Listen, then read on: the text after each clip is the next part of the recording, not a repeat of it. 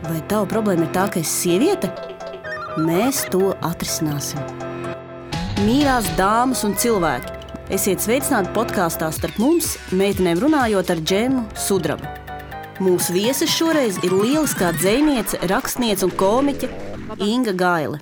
Viņa ir vadītāja, Džema ir vadītājs Saraujos. Inga Gaile nespēja tā kā samierināties ar to, ka viņa kaut ko nevada. Ļoti nesievišķīgi tas ir. Nu jā, žurnālā Ieva bija rakstīts, ka es esmu ļoti sievišķīga feministe. Jo, ja tas bija rakstīts žurnālā Ieva, tad es esmu sievišķīga. Tā ir taisnība. Un īstenībā, ja šī būtu intervija tā kā sieviešu žurnāla, tad es teiktu, Inga bija ieradusies vecā tēkaklā no 15. gada Praida. Jā.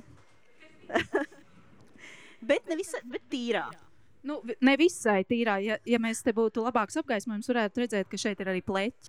Nu labi, tātad šī nav vienkārši diskusija. Mums ir grandiozi plāni.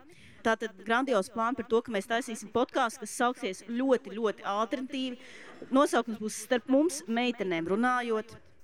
Un mēs ceram, ka būsim vienreiz mēnesī.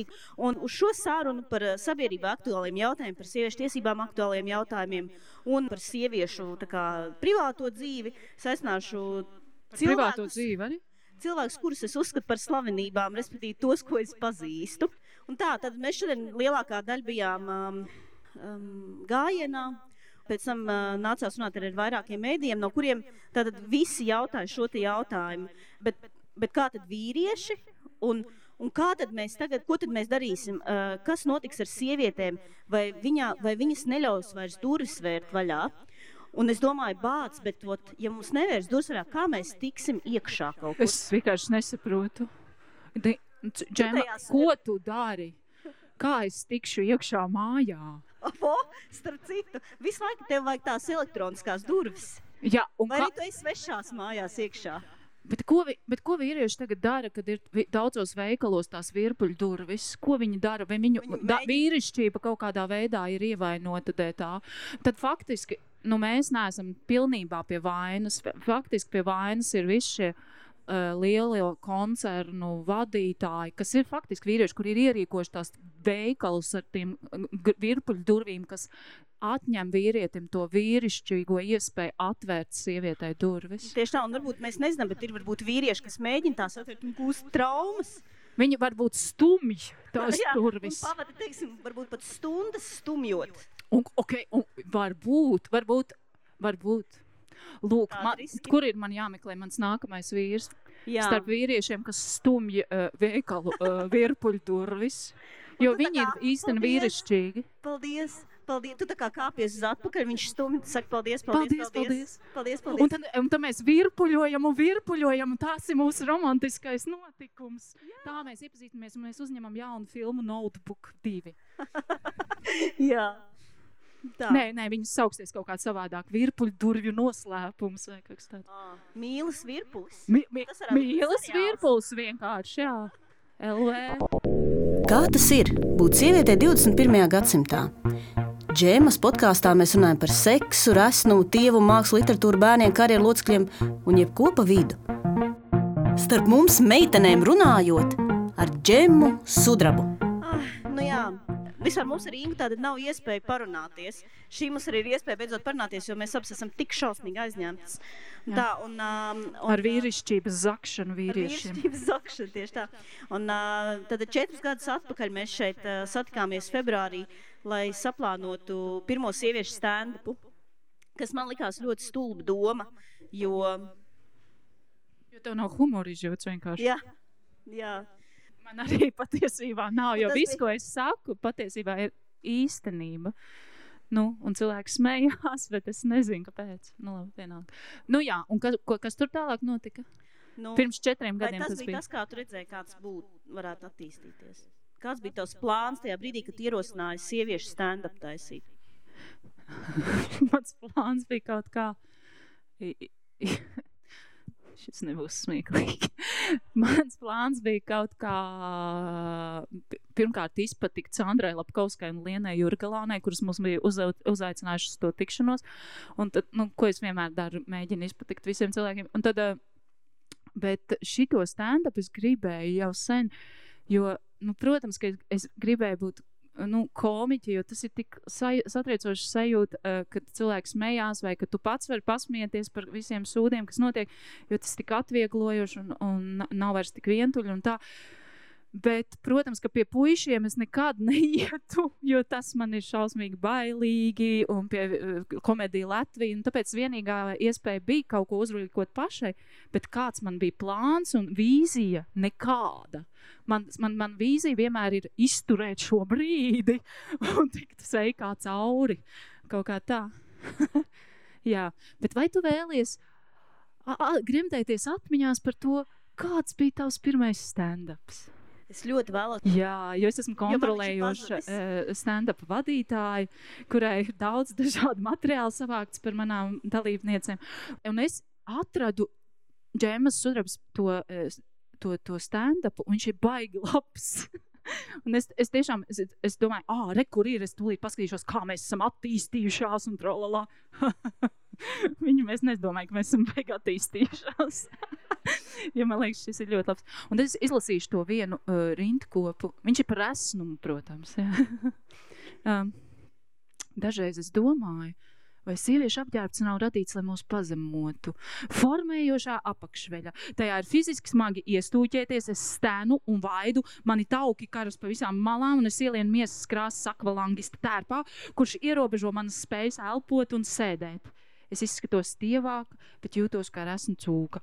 Tāda tērpa uzvilkšana izslēdz iespēju, ka man tajā dienā būs seks, ne tikai tādēļ, ka izskatos atbaidoši, bet arī tādēļ, ka es jūtos seksa necienīga. Es gribētu zināt, kāda apakšveļa domāt tādām sievietēm kā es. Stringos izskatu... nē. Negribu dot šo mentālo... Ko, lūdzu? Dot cilvēkiem to mentālo atmiņu par to, kā es iztos stringos. Es pati sev viņu negribu. Nē, vienkārši es nepiekrītu šitam fatshamingam, kas te ir vispār viss cauri, bet viņš ir jauki, labi uzrakstīts. Jā. 10. klasē visas klases meitenes, kas svēra vairāk kā 50 kg, jau bija pārņēmis tieviešanas vājprāts. Iveta, piemēram, sēdēja uz kaut kādas diētas, kur bija jāēd tikai vārīti burkāni un āboli. Burkānus viņa vārīja mājās un nesa plastmasas trauciņā uz skolu. Viņai bija ļoti rūpīgas pierakstu klādes. Vienmēr visi virsraksti pasvītrot un izskaistināt ar flomasteriem. Man šausmīgi skauda. Vienā dienā burkāna kastīte bija saplīsusi un burkāni izsmērējušies pa visu somu. Viņa raudāja un šķirstīja savus piecūkotos klades. Tā bija viena no jaukākajām dienām manā skolas dzīvē. Un šajā sakarā mēs uzliksim kādu kompozīciju, kas jums visām liks justies labāk. Es gribēju to labāko variantu dabūt, kas ir internetos. Un kuru izpilda Marija Linārte. Viņš varbūt neatvērsies. Bet to varētu izpildīt arī tu, jo te ir diezgan... Franču turistam galvu nocirta, bet tu esi novājējusi. Mazi bērni ubago stacijā. Toties tu esi novājējusi, tu esi novājējusi, tu esi novājējusi. MH17 lidoja un nokrita, bet tu esi novājējusi. Āfrikā plosās ebola. Toties tu esi novājējusi, tu esi novājējusi, tu esi novājējusi.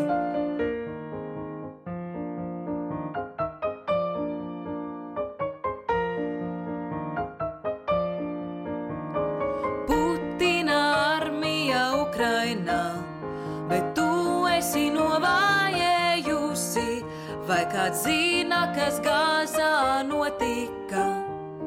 Toties tu esi novājējusi, tu esi novājējusi, tu esi novājējusi. Geju medības rīkoja, bet tu esi novājējusi. Krievu kārevju līķu šaktā sameta.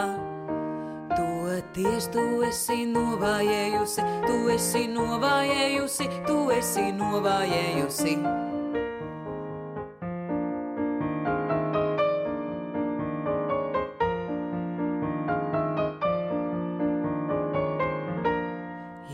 cilvēki, kas ieroču valodu saprot. Tā pasaulē Obama ziņoja, jaunus dronu uzbrukumus rīkoja. Toties tu esi novājējusi, tu esi novājējusi, tu esi novājējusi. Toties tu esi novājējusi, tu esi novājējusi, tu esi novājējusi.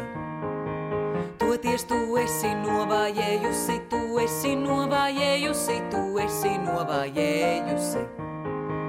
Toties tu esi novājējusi, tu esi novājējusi, tu esi novājējusi, novājējusi.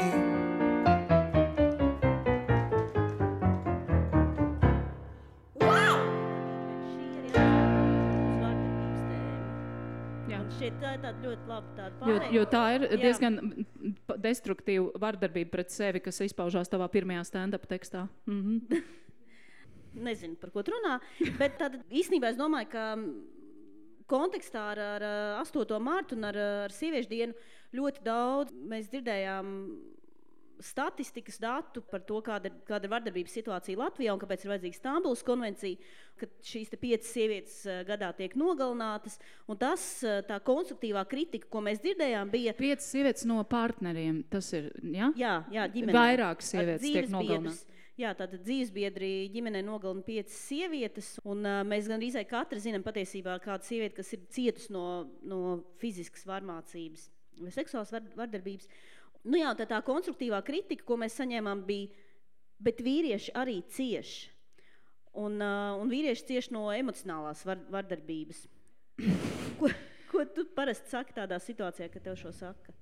Nu, es saku, protams, ka, Labi, tagad nopietni, vīrieši cieši un ne tikai no emocionālas varmācības. Ir arī vīrieši, kur tiek izvaroti. Un tā situācija, kad vispār es ar šausmām domāju par to, ka, piemēram, es vispār nevaru iedomāties, kā tas ir sievietei šobrīd, kad viņai ir jāiet un jāstāsta policijā, ka viņa ir izvarota. Bet es saprotu, ka tā situācija uzlabojas, un, piemēram, arī Iļa Marija Boškovs, kurš ir policists, man stāstīja par to, cik forši un krūti uzvedās patiesībā policijas priekšnieks, un kā viņš organizē saviem padotajiem speciālus kursus, un tā kā, nav viss tik melns, tiešām ir kaut kādi uzlabojumi. Un tāpēc es domāju, sievietēm varbūt tagad jau ir vieglāk, piemēram, ja viņi piedzīvojas izvarošanu, doties uz to policiju un pastāstīt, ka viņi ir izvaroti, bet es iedomājos, kā tas ir vīrietim, kurš ir izvarots, doties uz policiju un ko? Tas ir cirks pa brīvu, un man liekas, tas ir ļoti smags temats. Un pie tām, protams, ka daudz puiši tiek izvarot, un daļa no viņiem izvaro vīrieši. Arī, protams, ka ir arī sievietes, kas izvaro, un tas ir briesmīgi, bet ne jau par to ir mūsu stāsts. Protams, ka procents ir daudz, daudz mazāks. Tad, kad tas pierastais tiek uzskatīts katra 3. sieviete un katrs 10. vīrietis, bet arī katrs 10. vīrietis ir krimināli. Tā kā nav jau stāsts par dzīmumu vai par to, kurš tagad ir vairāk cietis. Stāsts par struktūru vai par attiecību formu, kādā mēs tomēr, kas ir sistēma, kas acīm redzot ir tā rietumu izvarošanas kultūra, kurā mēs visi neatkarīgi no dzimuma tā vai citādi piedalāmies. Bet, protams, ka šis ir tā nopietnā man atbild, par ko es esmu daudz domājis, un arī pēc tam, kad bija mītu akcija, man atrakstīja puisis, piemēram, kurš ir piedzīvojis izvarošanu. Tā ir dramatiska situācija, jo viņš nevar saņemties pateikt to mītu, jo viņam ir bail, ka viņu drausmīgi apsmies. Mums tad tajā ziņā varbūt pat ir labāk, jo mums ir šī kopiena. Viņiem pat nav šīs kopienas. Un šis puisis konkrētais gadījums arī viņš bija, pirms tam viņš bija diezgan, tāds pret, visu pret feminismu un tādu, bet tad viņš man pastāstīja to, tad es to saprotu, jo ko viņš lai dara? Viņš ir izmisumā, viņam atkal notiek retraumatizācija, kas notiek, protams, visu akciju rezultātā, bet tas ir labi, tas nav slikti. Vērts sakot, jā, bet viņam nav, kam īsti pastāstīt. Jo tas ir vēl lielāka stigma nekā sievietēm, jo par to mēs vispār neesam sākuši vēl runāt. Bet tas tik un tā, bet protams, ka visi tie Twitteru jautātāji, kā tad ar vīriešiem, diemžēl nedomā. Man liekas, lielākā tāda no viņiem nedomā par šiem puišiem, par šiem vīriešiem, kuriem nav kur iet. Vairāk viņi vienkārši uztver sievietes, kas atļaujas stāstīt par piedzīvoto varmācību kā uzbrukumu, un viņi cīnās pretī. Bet tas nav uzbrukums. Tas nav uzbrukums. Tas būtu jāsaprot. Un tas būtu, bet tā kā viņi ir audzināti šajā galvenais dzīvē ir būt uzvarētājam struktūrā, viņi neko citu nezina. Viņi zina tikai to struktūru. Kā cīnīties? Un tas, tā ir problēma, bet, protams, jā.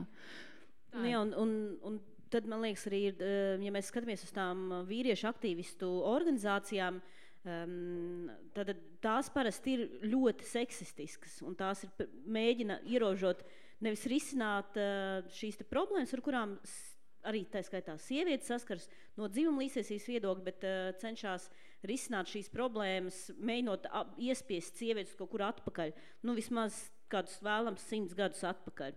Kad viss bija labi. Kad viss bija labi, jā. Un, puiši, viņi arī šajā gadījumā vīrieši, viņi pievērš uzmanību, viņi cīnās ar kaut kādām sekām, kamēr vajadzētu varbūt par cēloņiem bišķi padomāt. Tad vēl viena lieta, kas Latvijā notiek, ir tas, ka par lietām nav datu. Tad, kad mēs organizējam 8. Mārta gājienu, mēs gribējām gan rakstus publicēt, gan posterus, un gribējām vienkārši atrast pašus svaigākos datus vēlams par 17. gadu, par to, kas notiek vardarbības jomā.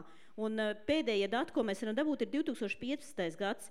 Un tad, tā kā es diezgan sen bijusi šajā informācijas apritē, tad es atceros to, ka kaut kāds sen atpakaļ es biju vēl viena tāda SIF, Sabiedrības integrācijas fonda pētījuma prezentācijā kopā ar Cālīti, kur mēs skatījāmies uz tādiem datiem, un tur bija tabulas, es viņas kā šodien atceros, kur tika rādīts, cik lielā mērā vīrieši un sievietes daudz laika no savas dzīves pavada hobijos. Un sievietēm gandrīz nav hobiju. Vīriešiem ir vairāk laika. Jā, tieši tādēļ. Tā ir problēma, jo tas gāja sazobē ar to, ka tātad, tu mājas soli vienkārši veids. Vīrieši ir iesaistīti bērnu vešanā uz skolu, starp citu. Arvien vairāk, starp citu. Arvien vairāk arī džeki palīdz, vai ne? Jā, bet tomēr tā kā televīzija, sports, tikšanās ar draugiem, vīriešiem tas ir vairāk, sievietēm mazāk. Un Cālīts toreiz teica, ka priekš viņa visšokējošākais, tur bija tāds viens statistikas gabaliņš, kur bija rakstīts, tur bija jautāts par to, cik lielā mērā tu uzskati, ka tev būtu jārealizē sevi kā personībai, un sievietes uzskatīja, ka viņām mazāk šis ir pienākas, un vīrieši uzskatīja, ka viņām šis mazāk pienākas. Tas gan ir un šis ir ļoti skumji. Un šis atkal, protams, ir atkal stāsts par datiem. Kur šie dati palika? Es neatceros, kur gan jau varbūt kaut kā varētu atrast, bet nemaz tik viegli tos datus arī nav atrast. Mums bija jāmeklē Eiropas komisijas ziņojums, un šis arī stāsts ir tātad par to, kā tad vīrieši, lai mēs saprastu, kā tad vīrieši, mums vajag datus. Ja mēs nevaram iziet tikai, tāpat kā... Ļoti emocionāli, tā kā mēs taisam stand-up. Bet tikko bija arī tie dati par to, ka Dace Kavas, man liekas, feminismu formā bija publiskojas viņas par to, ka sievietes joprojām 2,6 reizes vairāk kopja māju un rūpējas par sadzīvi, neskatoties visu. Un tas ir tas, kas ir, man liekas, diezgan interesanti. Jo, un vispār, ja sievietes beigtu darīt tos neapmaksātos darbus, kas notiktu ar pasaules ekonomiku, vai arī... Mēs realizētu sevi, mēs teiksim realizētu sevi, un es domāju, ka... Tāpatās kā vīrieši, jā. Un tur ir ne tikai darbs, reālais darbs, ko mēs paveicam, bet tas ir arī tas, kas tavā galvā notiek, kur tev ļoti daudz no tavas prāta, no tavām domām aizņem, tā kā vai vēl ir izmazgāt, vai apakšbikses bērniem būs tīras, un nedod Dievs vēl tev arī par vīru jārūpējas, tad tā kā vai viņa zeķis būs īs, vai tas krēklis būs izglītots, vai būs ko ēst, viņam, ja viņš nedodies vēl pusdienas ņem līdzi uz darbu, tā kā tev ir jātaisa nenormāli daudzreiz vairāk. Es vienkārši tiešām no savas pieredzes arī var teikt, ka tā kā tad, kad mans bijušais vīrs ņēma līdzi pusdienas, tas bija traģiski vienkārši, bija jātaisa 2 reizes vairāk ēst. Lai arī cik brīnišķīgi ir man bērnu tēvis, tomēr vienā brīdī pēkšņi šajā tieši ziemā piefiksēja to domu, ka Dievs labi, ka es vairs neesmu precējusies, vismaz es varu parakstīt kaut kādos brīžos, kurus es droši vien būtu tomēr taisījis tās vakariņas un kopus nāciet iekšā. Ir vairāk tā brīvā laika, un es ļoti daudz arī dzirdu no tādām dažām kolēģiem, kas skatās uz mani, es tomēr realizēju sev dzīvē diezgan veiksmīgi. Un es saku, tas tāpēc, kad man uz pusi mazāk, ne uz pusi mazāk, bet tomēr ir kaut kādas dienas, kad bērni nav jāpieskat, jo viņi ir pie bijušā vīra, un tas dod tik nenormāli daudz brīvā laika, un tās zeķis, un viss kopā iet, un dažreiz daži no viņām saka tā sapņai, jā, man arī viena draudzene izšķīrās, un tagad viss kaut ko dara. Un es domāju, bet šitas nav pareizi. Šis arī nav ļoti ģimenēm draudzīgi īstenībā. Tas nav ne kristīgi, ne pareizi. Un tas ir par to, par ko vajadzētu uztraukties Nacionālajai apvienībai, par šo problēmu. Kāpēc, ja sieviete, ja mēs sākam arvien vairāk, piemēram, pamanīt šķiršanās kā pozitīvu lietu. Laimīgā. Jā, jo patiesībā ir tā, ka, protams, es domāju, ka man bērnu tēvi nepavadītu ar saviem bērniem tik daudz laika, ja mēs būtu kopā. Nebūtu iespējami poliamorija ar viņiem abiem, bet tātad... Poliamorija mums nepietiek laika. Mums nepietiek laika, jā. Tad nākošais. Labi. Nevajadzēja pirkt man to alu, es palieku romantisku, melanholisku un domāju par poliamoriju un es domāju, nāc tomēr apakai, zin kā. Nākat tomēr atpakaļ. Nākat atpakaļ, izdomāsim kaut ko. Es tagad esmu... Es tagad esmu jau uzrakstījis jaunu grāmatu, man tieši ir brīvs laiks. Lūk, un tagad mēs tieši atkal dabīgi, lūk, cik es esmu profesionāli moderatoru, ja? Tad es esmu iecerējis tādu, vispār sievietēm nav arī ļoti pieņemts lielīties ar lietām, ko mēs daram. Un tad mums ir vēl arī tas impostoru sindroms, ja, ka mums liekas, ka mēs neesam pelnījuši būt tur, kur mēs esam. Un visi tūlīt uzzinās, ka mēs īstenībā esam viltvārdes. Jā, šis gan ir ļoti izteikti. Kad stāvi runā stand-upā un cilvēks smējās un domā, bet īstenībā kāds no viņiem zina, kad es neesmu pelnījuši būt. Labi, stand-upā varbūt tā nav, bet kaut kur citur ir. Viņam arī man pēc tam pastāsta tur tvītā, ka viņi jau smējās ne par maniem jokiem, bet par to, kā es stostos un kā es ģērbjos. Ja, un iedomājies, un 4 gadus cilvēki nāk un smējās par šo. Cik šis tomēr ir smieklīgi. Ir jau. Ir jau, vai ne? Es taču. Labi, bet tātad tu gribēji, lai es pastāstu kaut ko. Man jau liekas, ka diezgan daudz ir. Bieži vien sievietēm tiek pārmests, ka viņas ir pārāk pieticīgas. Šajā podkāstā mēs neesam pieticīgas, mēs sakām, kā ir. Un ir tā, ka mēs darām visādas krūtas lietas. Dāmas un cilvēki, sadaļa bezkaunīga pašreklāma. Esmu uzrakstījis detektīvu romānu Neredzamie, viņš saucās. Un man viņš sagādāja, rakstīšana man sagādāja daudz prieku. Un es ceru, ka viņš arī jums var sagādāt kādu priecīgu brīdi. Jo Aiva Birbele pat teica, ka pirmā daļa vispār esot kolosāli asprātīgi uzrakstīt. Tā kā iesaku jums viņu iegādāties. Zvaigznā ABC to ir izdevusi. Un man iznāks arī dzējoļu krājums. To es izdodu, lai tomēr kaut kā, nepāriet pilnīgi tai beletristikā, vai ne? Lieldienas. Sauksies. Lieldienās iznāks. Neputnā. Modē tagad, man liekas, ir tomēr pežģīnas. Nu, tā kā tāds, viņš saplēs manu vēļu, un tad viņam piebriedušais Man arī loceklis. neredzamajos ir dažas erotiskas ainas. Tur, Pastāsti. nu nē, tur viņas Bet nav, tāpēc nelasīju. viņas nav tik daudz, lai es jums nozaktu šobrīd. Protams, viņas nav īsti veselīgas tās attiecības, bet arī nav līdz galam neveselīgas.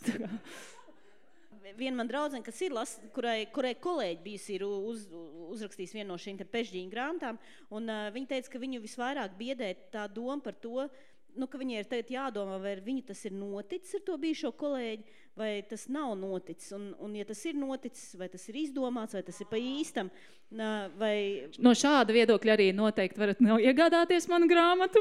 Jā, tas ir tieši tas, ko es varu jautāt. Jo notikumi notiek kādā pilsētā, kur netiek nosaukta visu laiku vārdā, bet tur atrodas rakstnieku māja. Un tur pilsētā arī ir tur arī viņš piedalās tajā romānā, kāds maza auguma diktators, kurš arī piedalās detektīva darbībā. Mēs nezinām, kas viņš ir. Bet romānā viņam ir iesauka kaprāls. Okay. Nu jā, bet vai tas ir ar mani noticis, tur var minēt, bet viņai, te galvenai varonai ir viens bērns tikai, man ir 2. Jā, un tad tas nav toči pa tevi. Tas nav, pie tam viņai ļoti labi maskēji. Viņai ir dēls. Bet laikam, zin ko, es laikam biju atstājis to, ka viņai ir zili mati. Un to es, labi, vienā. Jā. Bet viņu sauc Gerda, mani sauc Inga. Jā.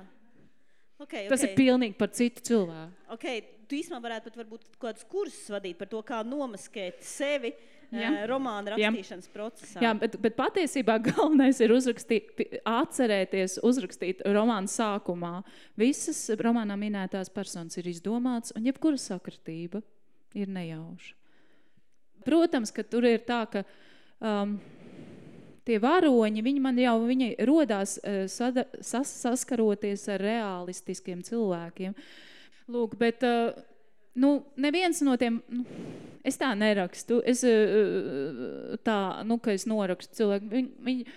Sadarbība ar viņiem, vai es satiekos ar cilvēkiem, es ar viņiem iepazīstos, viņos ir kaut kas brīnišķīgs, interesants, un kaut ko es tur iepazīstu un iegūstu, un tas parādās kaut kādā veidā, bet viņi jau viņi varbūt attīstās no tā viena impulsa, bet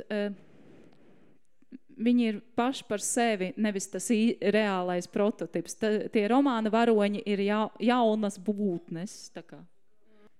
Tad man ir tādi vispārīgie jautājumi, pirms mēs beidzam, kurus es gribu uzdot visiem, kas cerams atnāks uz šo podkāstu.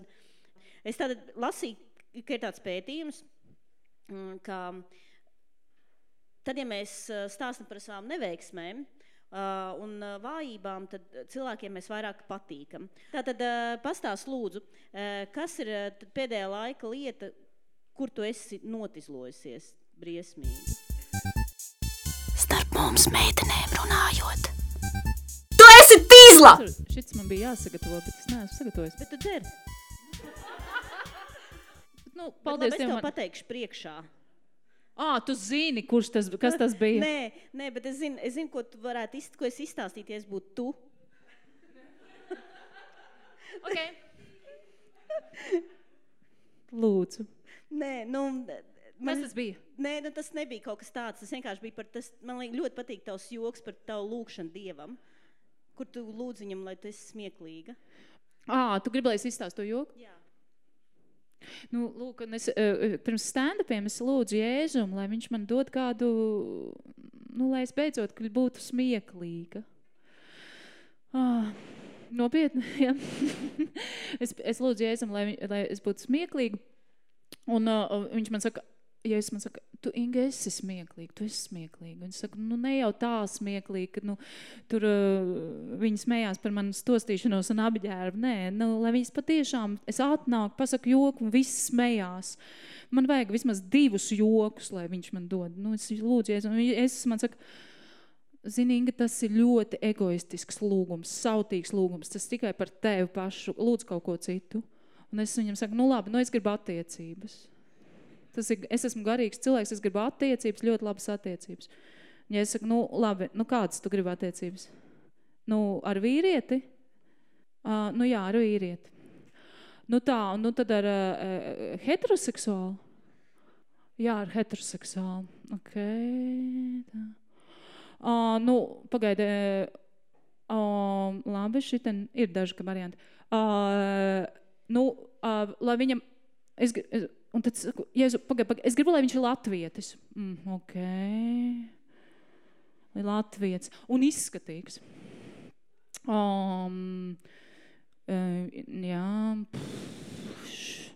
Labi, izskatīgs, ok. Lai kaut ko pelna, lai viņš patstāvīgs, tāds, nedzīvo pie mammas. Ok. Labi, un Jēzu, klausies, es gribu arī, lai mēs 50-50 dalām pienākums par bērniem un par sadzīvi. Un Jēzus man saka, cik joks tu gribēji? Un tad viņš man iedod tos 2 jokus. Jā, bet feilošana, es daudz ko feiloju, bet tā, ok. Labi, tātad mums ir arī pamazām jābeidz, jo mums 7:00 sāksies stand-ups. Mums vēl jānoklausās Kūku Marija, neviens nekur neiet. Mēs aplaudējam. Nē, uz beigām es biju paredzējis Nina Simonu īstenībā, kas tāda mierīgāk, bet Kūku Marija arī varam uzlikt. Jā, ļoti forši. Un viņiem ir jauns klips. Jā, kuras sieviete aprokas un izrokas ārā. Aprokas. Starp citu,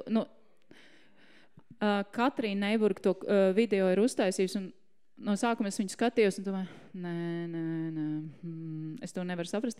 Bet tas bija tieši tas gadījums, kur man pēc tam šķita neko krūtākas neesmu redzējusi vienkārši. Jā, es skatījos līdz pusēm, man likās, Sigmai baigi švaka naudu. Es domāju, tiešām viena sieviete vienkārši iet pa pļavu. Un taču Kūku arī tur tā kā vajadzēja beķerējā tam būt.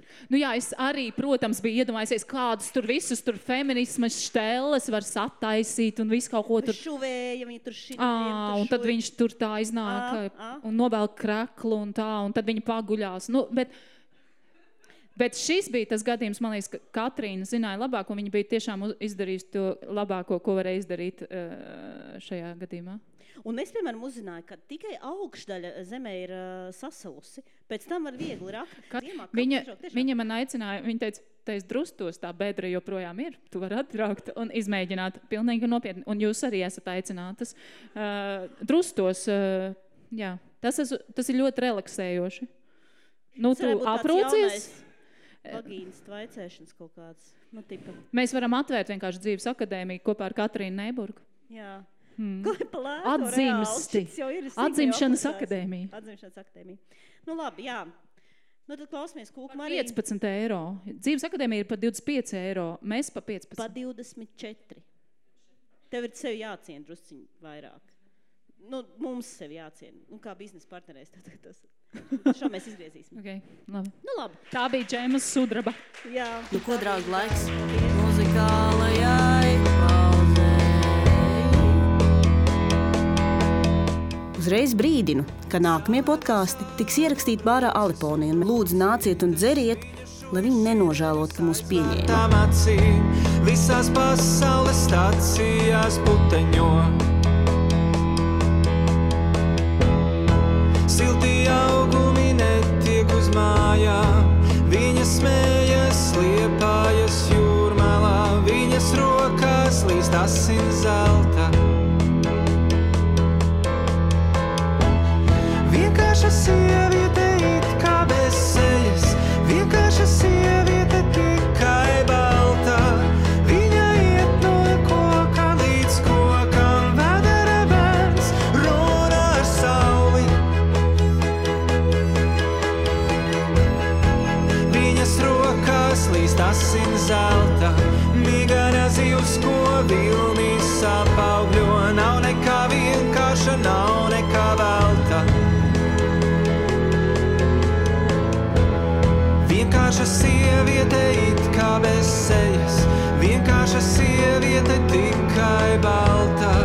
Viņa domā, viņa ceļas, viņa paguļas apakšā tankam. Vienkārša sieviete it kā bez sejas, vienkārša sieviete tikai balta.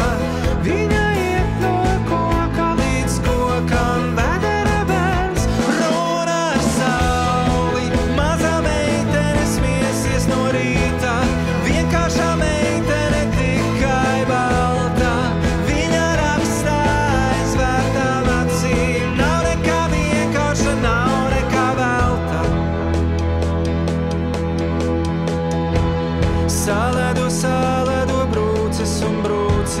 zāles, viņa šūj šīneņus aizvērtām acīm.